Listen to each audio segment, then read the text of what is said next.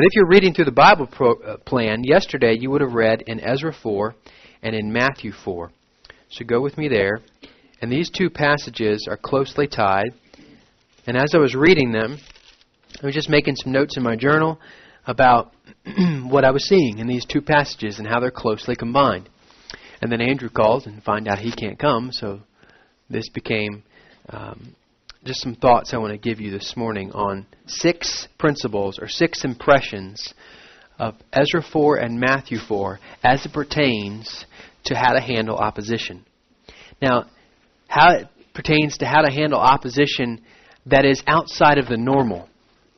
If you are intending in 2014 to do anything out of the normal, and when I say out of the normal, I mean anything that you aren't currently doing or that you were doing in 2013. If you're trying to ratchet it up a few notches and really trying to see how you might be able to discipline yourself and your family to honor the Lord more, do more for the advancement of His kingdom, you're going to experience opposition.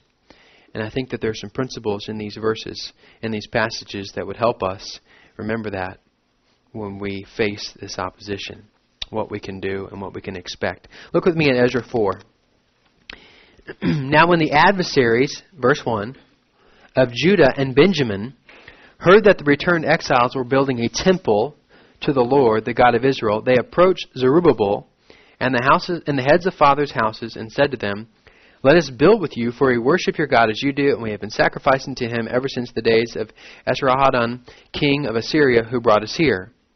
But Zerubbabel, Jeshua, and the rest of the heads of fathers' houses in Israel said to them, "You have nothing to do with us in building a house to our God, but we alone will build to the Lord, the God of Israel, as King Cyrus, the king of Persia, has commanded to us." Well, they don't like that. So they don't like the fact that they're getting left out a little bit, and their true colors show, and they go after the people of Judah and Benjamin. Verse 4, "Then the people of the land discouraged the people of Judah and made them afraid to build and bribed counselors against them to frustrate their purposes all the days of Cyrus, king of Persia, even until the reign of Darius, king of Persia. And in the reign of Ahasuerus, in the beginning of his reign, they wrote an accusation against the inhabitants of Judah and Jerusalem." And I'm not going to go through the entire accusation. I'll get into that in a little bit. But you see verse 7 to verse 16, they write this accusation to King Xerxes, or King Ahasuerus, and they give it to him and basically say, hey, these guys are not who they say they are. Look back in history. They're going to rebel against you. They're not going to pay their taxes. You're not going to be honored as king. You need to pull the plug on them. And the king reads it, goes back in history, sees that, oh, hey, what? What do you know? This was a warring tribe. They didn't like us. We didn't like them. Yep. So they're probably going to do it again. And we're going to stop them. He says this in verse 17. The king sent an answer to Rehum the commander, and Shimshai the scribe, and the rest of their associates who live in Samaria, and the rest of the province beyond the river, greeting. And now the letter that you have sent to us has been plainly read before me. And I made a decree, and search has been made, and it has been found that this city from of old has risen against kings, and that rebellion and sedition have been made in it. And mighty kings have been over Jerusalem, who ruled over the whole province beyond the river, to whom tribute, custom, and toll were paid. Therefore make a decree that these men may be made to cease, and that this city be not rebuilt until a decree is made by me. And take care not to be slack in this matter. Why should damage grow to the hurt of the king? This is Ezra 4. We have the Israelites seeking to do a more than ordinary thing for the advancement of the cause of Christ. They're seeking to rebuild the temple. That was a monumental task that they were undertaking. Now let's go to Matthew 4.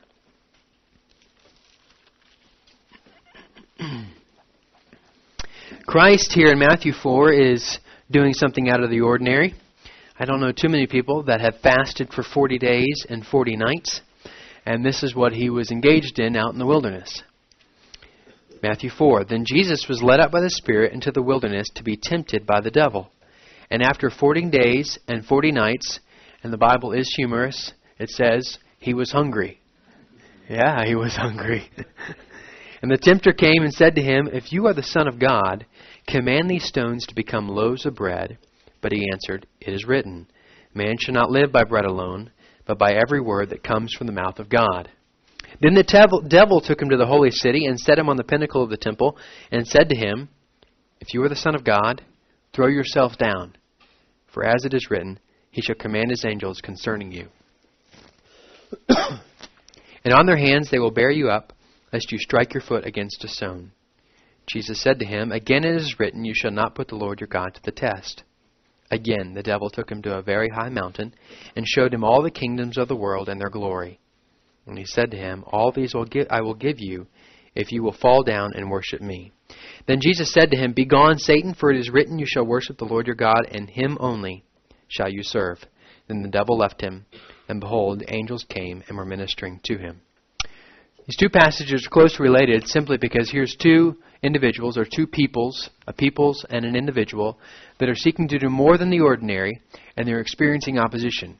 And I think there are 6 principles or 6 impressions that you can see here in Scripture of how to handle this opposition when it comes. And I can guarantee you it's going to come into your life. Principle number 1. When doing the will of God, and especially when doing a hard or difficult task for the advancement of the kingdom, expect that opposition will come. Now this is where I think we oftentimes mess up. And now these 6 grow on each other. But sometimes we fail just in this. We're thinking, man, we love Jesus. We're going to do what Jesus wants us to do. So it's just going to be smooth sailing. And then we have a little hiccup, and then another hiccup, or then a fall, or then a test. And we don't quite know how to respond.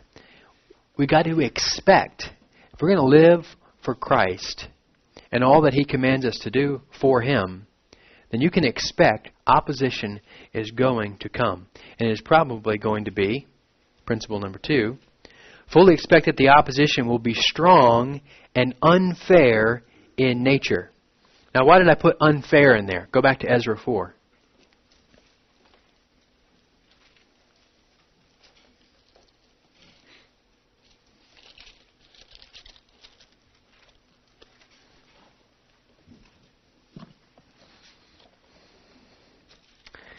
You see there at verse 1, what are Judah and Benjamin doing? They're building a temple. That's all they're doing. They're not rebuilding the wall. That was Nehemiah. They're just building the temple. But then look at the accusations that are sent to King Xerxes. Verse 12. "And now be it known to the king that the Jews who came up from you to us have gone to Jerusalem. They are rebuilding the rebellious and wicked city." Are they? They're rebuilding. That's all they were doing, is rebuilding the temple. They're not rebuilding the whole city. They are finishing the walls and repairing the foundations. Were they doing that? No, they weren't doing that. "Now be it known to the king that if this city is rebuilt and the walls finished," they weren't doing that. They were just rebuilding the temple. "They will not pay tribute, custom, or toll, and the royal revenue will be impaired." Well, then you go all the way down here, and look how they handle it. Verse 23, the king simply tells them, make them cease. He doesn't say do it by force. He doesn't say be mean to them. He doesn't say anything other than make them cease. Then when the copy of King Xerxes' letter was read before Rahum and Shimshai, the scribe, and their associates, verse 23 of Ezra 4, they went in haste to the Jews at Jerusalem, and by force and power made them cease. Then the work on the house of God, notice, comes back to the true reality of what's going on. It's just working on the temple. House of God that is in Jerusalem stopped, and it ceased until the 2nd year of the reign of Darius, king of Persia. It stopped between 9 and 15 years by the historical record. So here we have the opposition is being very, very unfair in nature. And we would say in our culture, hey, you got to play fair, right? Everybody's got to be a winner. You know, everybody play fair now. Nobody can play unfair. That's not the way it works. The enemy's always going to play unfair because he doesn't have a moral code by which he has to subscribe to. We have to play fair, quote unquote, according to Scripture. We have to live out our lives according to Scripture. Well, they're going to simply live out their lives. The opposition is going to do that which is according to their nature, as we are supposed to do which is that which is according to our nature, which should be Scripture. Fully expect that the opposition will be strong and unfair in nature. Principle number 3. Expect the opposition to be targeted at your weak areas. Expect the opposition to be targeted at your weak areas. Now you see this in Matthew 4. What's the weak area Christ is in? He's physically exhausted and he's very hungry. And in Ezra 4, look at the weak areas that they're involved with. When you're taking on a monumental task, you're naturally going to have a little bit of anxiety about it. You think, man, can we do this? Is this really possible, what we're seeking to do? Well, look at where the opposition came and attacked. Verse 4 of Ezra 4. Then the people of the land discouraged the people of Judah and made them afraid to build and bribed counselors against them to frustrate their purposes. I would say that a lot of times the weak areas that we have are either emotionally or physically. Emotionally or physically. Vince Lombardi, the famous football coach, says weakness, fatigue, makes cowards of us all. And you can expect in your life that when you're extra tired or run down, you're going to get more opposition. And why not? The enemy would be thinking, hey, look, tired guy, this is an opportunity to take him over. So you can expect this. When you're strung out, when you're anxious, when you're stressed, the emotions are strung out, you can expect that's a weak area. The opposition's going to come there. And discouragement and depression, anxiety, fear, this is where these things are going to come. Christ was weak physically. Look, here's the enemy coming to him. And what is the temptation? Hey, all you got to do is just touch this little stone and you got a nice hot loaf of homemade bread. 40 days, aren't you a little hungry? Just touch this, it'll be okay. There's the temptation aimed at the weaknesses. Now, I would also say, though, got to watch out for attacks upon the strong areas as well. Because look at where the men in Scripture fell. They often fell in their strong areas. David was a man after God's own heart. He fell morally. Moses, Abraham, all these men fell in areas that they were very strong in. Moses was the meekest man. And yet what happened? He got angry, struck this rock, and then God prohibited him from going into the promised land. So we've got to remember to watch out for our weak areas, but watch out for the strong areas as well. Now I think if there were two of these principles out of the 6 that are most important, it'd be 4 and 5. Here's number 4. This is critical. Principle number 4. The opposition rarely leaves when you begin to fight back, but in fact normally escalates the attack. Now this is where I think most young men that I've worked with or that I've known that fight against sin, this is where they lose. They're thinking, man, I can whip this sin. I'm going to memorize a verse 2, 3, or 4, or 5. I've got a nice little battle plan for how I'm going to fight whatever sin this is. And here comes the enemy and he attacks. I'm ready. I throw out my verse. Oh man, that didn't work. Now what do? He's coming again. In fact, it's coming even harder. And this is where we often fail, is understanding that, hey, that doesn't mean, and we'll get to it in a few minutes, that doesn't mean you just give up and roll over. That doesn't mean you think, well, it didn't work, so apparently I'm not doing it right, so I'm just going to give in. You've got to know that when you begin to fight back, the enemy, the opposition, the temptation will begin to escalate in its attack. Now you see that in Ezra 4. They said, nope, we're not going to do it. You can't come build a wall with us. So the attack was escalated. And then it didn't get stopped, so the attack was escalated even more, and then they finally got it stopped. Look at Matthew 4. I think this is interesting in that the attack that Satan has upon Jesus is not just escalated spiritually, it's escalated physically. We start on the ground. Here's some bread. If you just make this into bread, no problem. Oh, he's not going to do that. So we're going to take you up a little bit to the pinnacle, the top of the temple. We're going to take you to the steeple, look over everything and say this can be yours. Oh, that didn't work. We're going to take you to even a higher place, a high mountain, looking over everything. And the escalation went on not only physically, but it also went spiritually. As you notice, it wasn't just bread. It ended with, all these things can be yours. I will give all these to you if you will fall down and worship me. Matthew 4:9. You can expect that the attack will be escalated. Very important. Principle 5, closely related.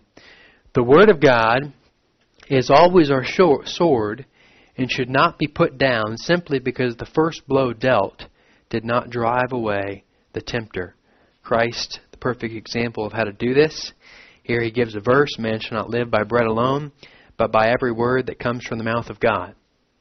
It didn't stop the devil. He just shifted the attack, as he would do in your life. He's going to shift and come a slightly different angle. Got to be ready for that. What happens? Christ responds again. Again it is written, you shall not put the Lord your God to the test. Oh, that didn't work. Where still the attack escalates even more. It shifts angle once again. Does that mean Christ just says, well, this isn't going to work? No, he continues to use the sword. Goes again, you shall worship the Lord your God, and him only shall you serve. You can't put down your sword, because that's your only weapon. That is your only weapon. And if you're going to fight well against the opposition of your life, in whatever area it would be, you can't fight if you put your weapon down. You're toast. You've got to remember, this is Scripture. This is the power of God's Word is able to free you, give you overcoming power, as we were singing earlier. Now, principle number 6. The Word of God has multiple purposes, or multiple abilities. It can drive away the evil, but also brings relief and peace to our souls following the battle. Matthew 4:11. Then the devil left him, and behold, angels came and were ministering to him.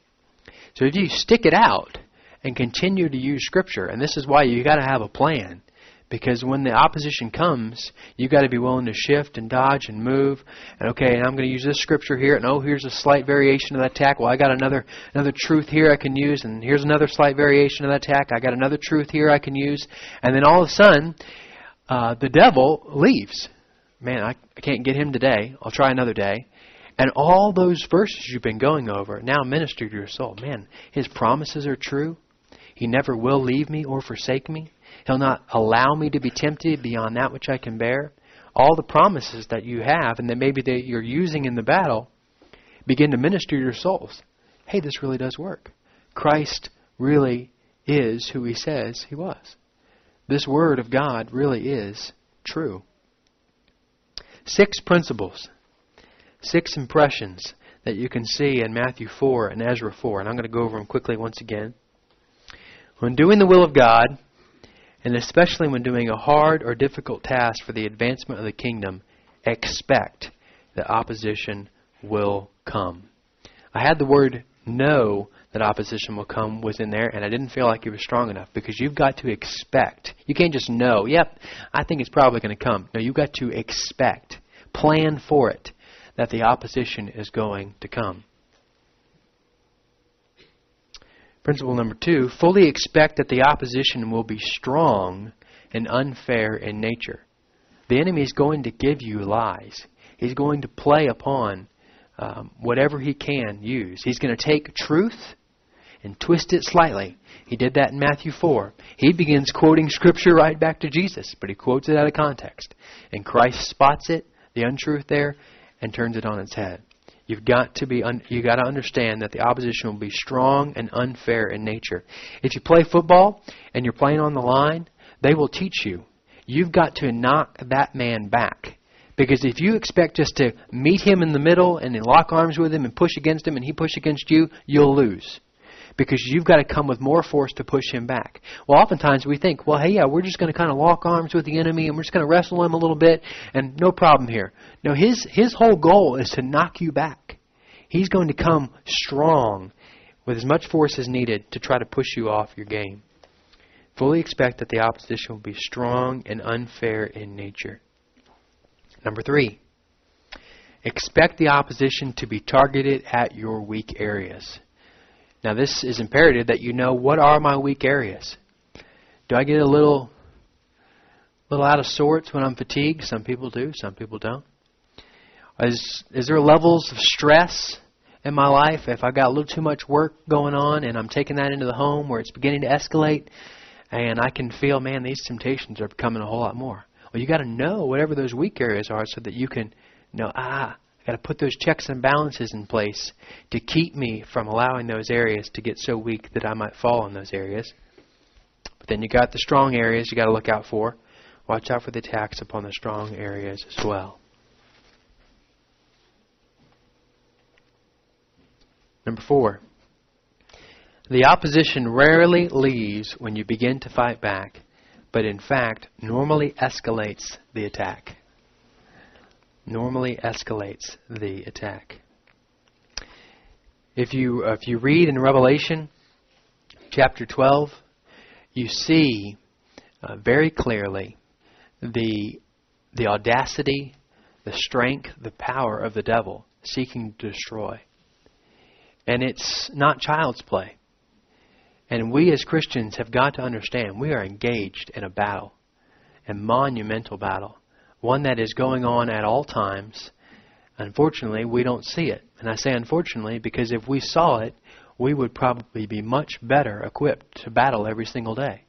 If you had somebody across the enemy line shooting a gun at you all day long, as was happening there in Germany and other places in World War I and World War II, you were ready for battle.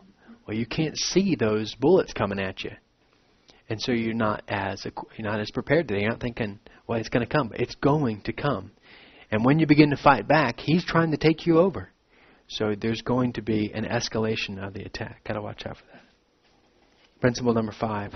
The Word of God is always our sword and should not be put down simply because the first blow dealt did not drive away the tempter. I love Hebrews 12 where it talks about you've not yet resisted to the point of shedding blood. And I'll tell people all the time, if you think you're fighting hard, you can always fight harder. You haven't shed any blood yet, have you? No, I haven't shed any blood yet. Well, then you can go a little harder. You can always fight harder. And you can always use that sword and keep going, keep pressing. Be encouraged to know that as you do it, you will win the day. The Word of God is always true. The Word of God is always our sword and should not be put down simply because the first blow dealt did not drive away the tempter. And the last one, the Word of God has multiple purposes. It can drive away the devil, but also brings relief and peace to our souls following the battle. That's why you've got to be in the Word.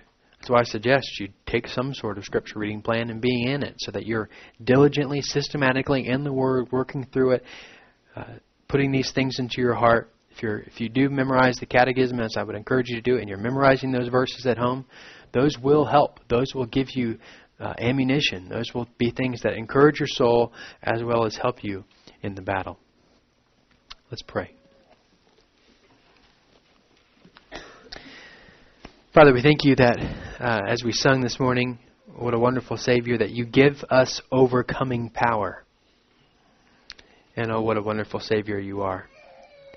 Father, I pray that as we would prepare for 2014, and as families and individuals, even in this room and those that are not here today, are planning and thinking about what does 2014 look like, as they're praying through these things, and as they endeavor to strengthen weak areas, to grow, to do more, to advance forward the cause of Christ, Lord, that you would help us to remember these type of things. That we are in a battle, and it is a fierce and gory battle. And it is one, Lord, that we can look around and see the casualties, the wounds around us from those who are engaged in it, even our own lives, that have either fallen or taken a hard blow.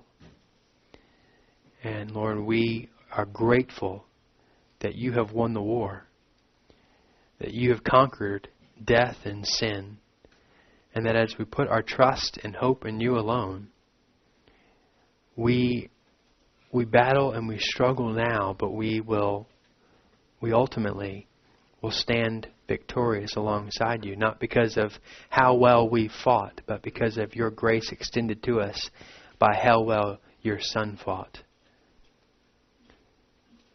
But Lord, help us to not give up too easily, as we are called to stand firm in the faith, as we are called to put on the armor according to Ephesians 6, and to battle not flesh and blood, but principalities and powers and rulers of this dark world.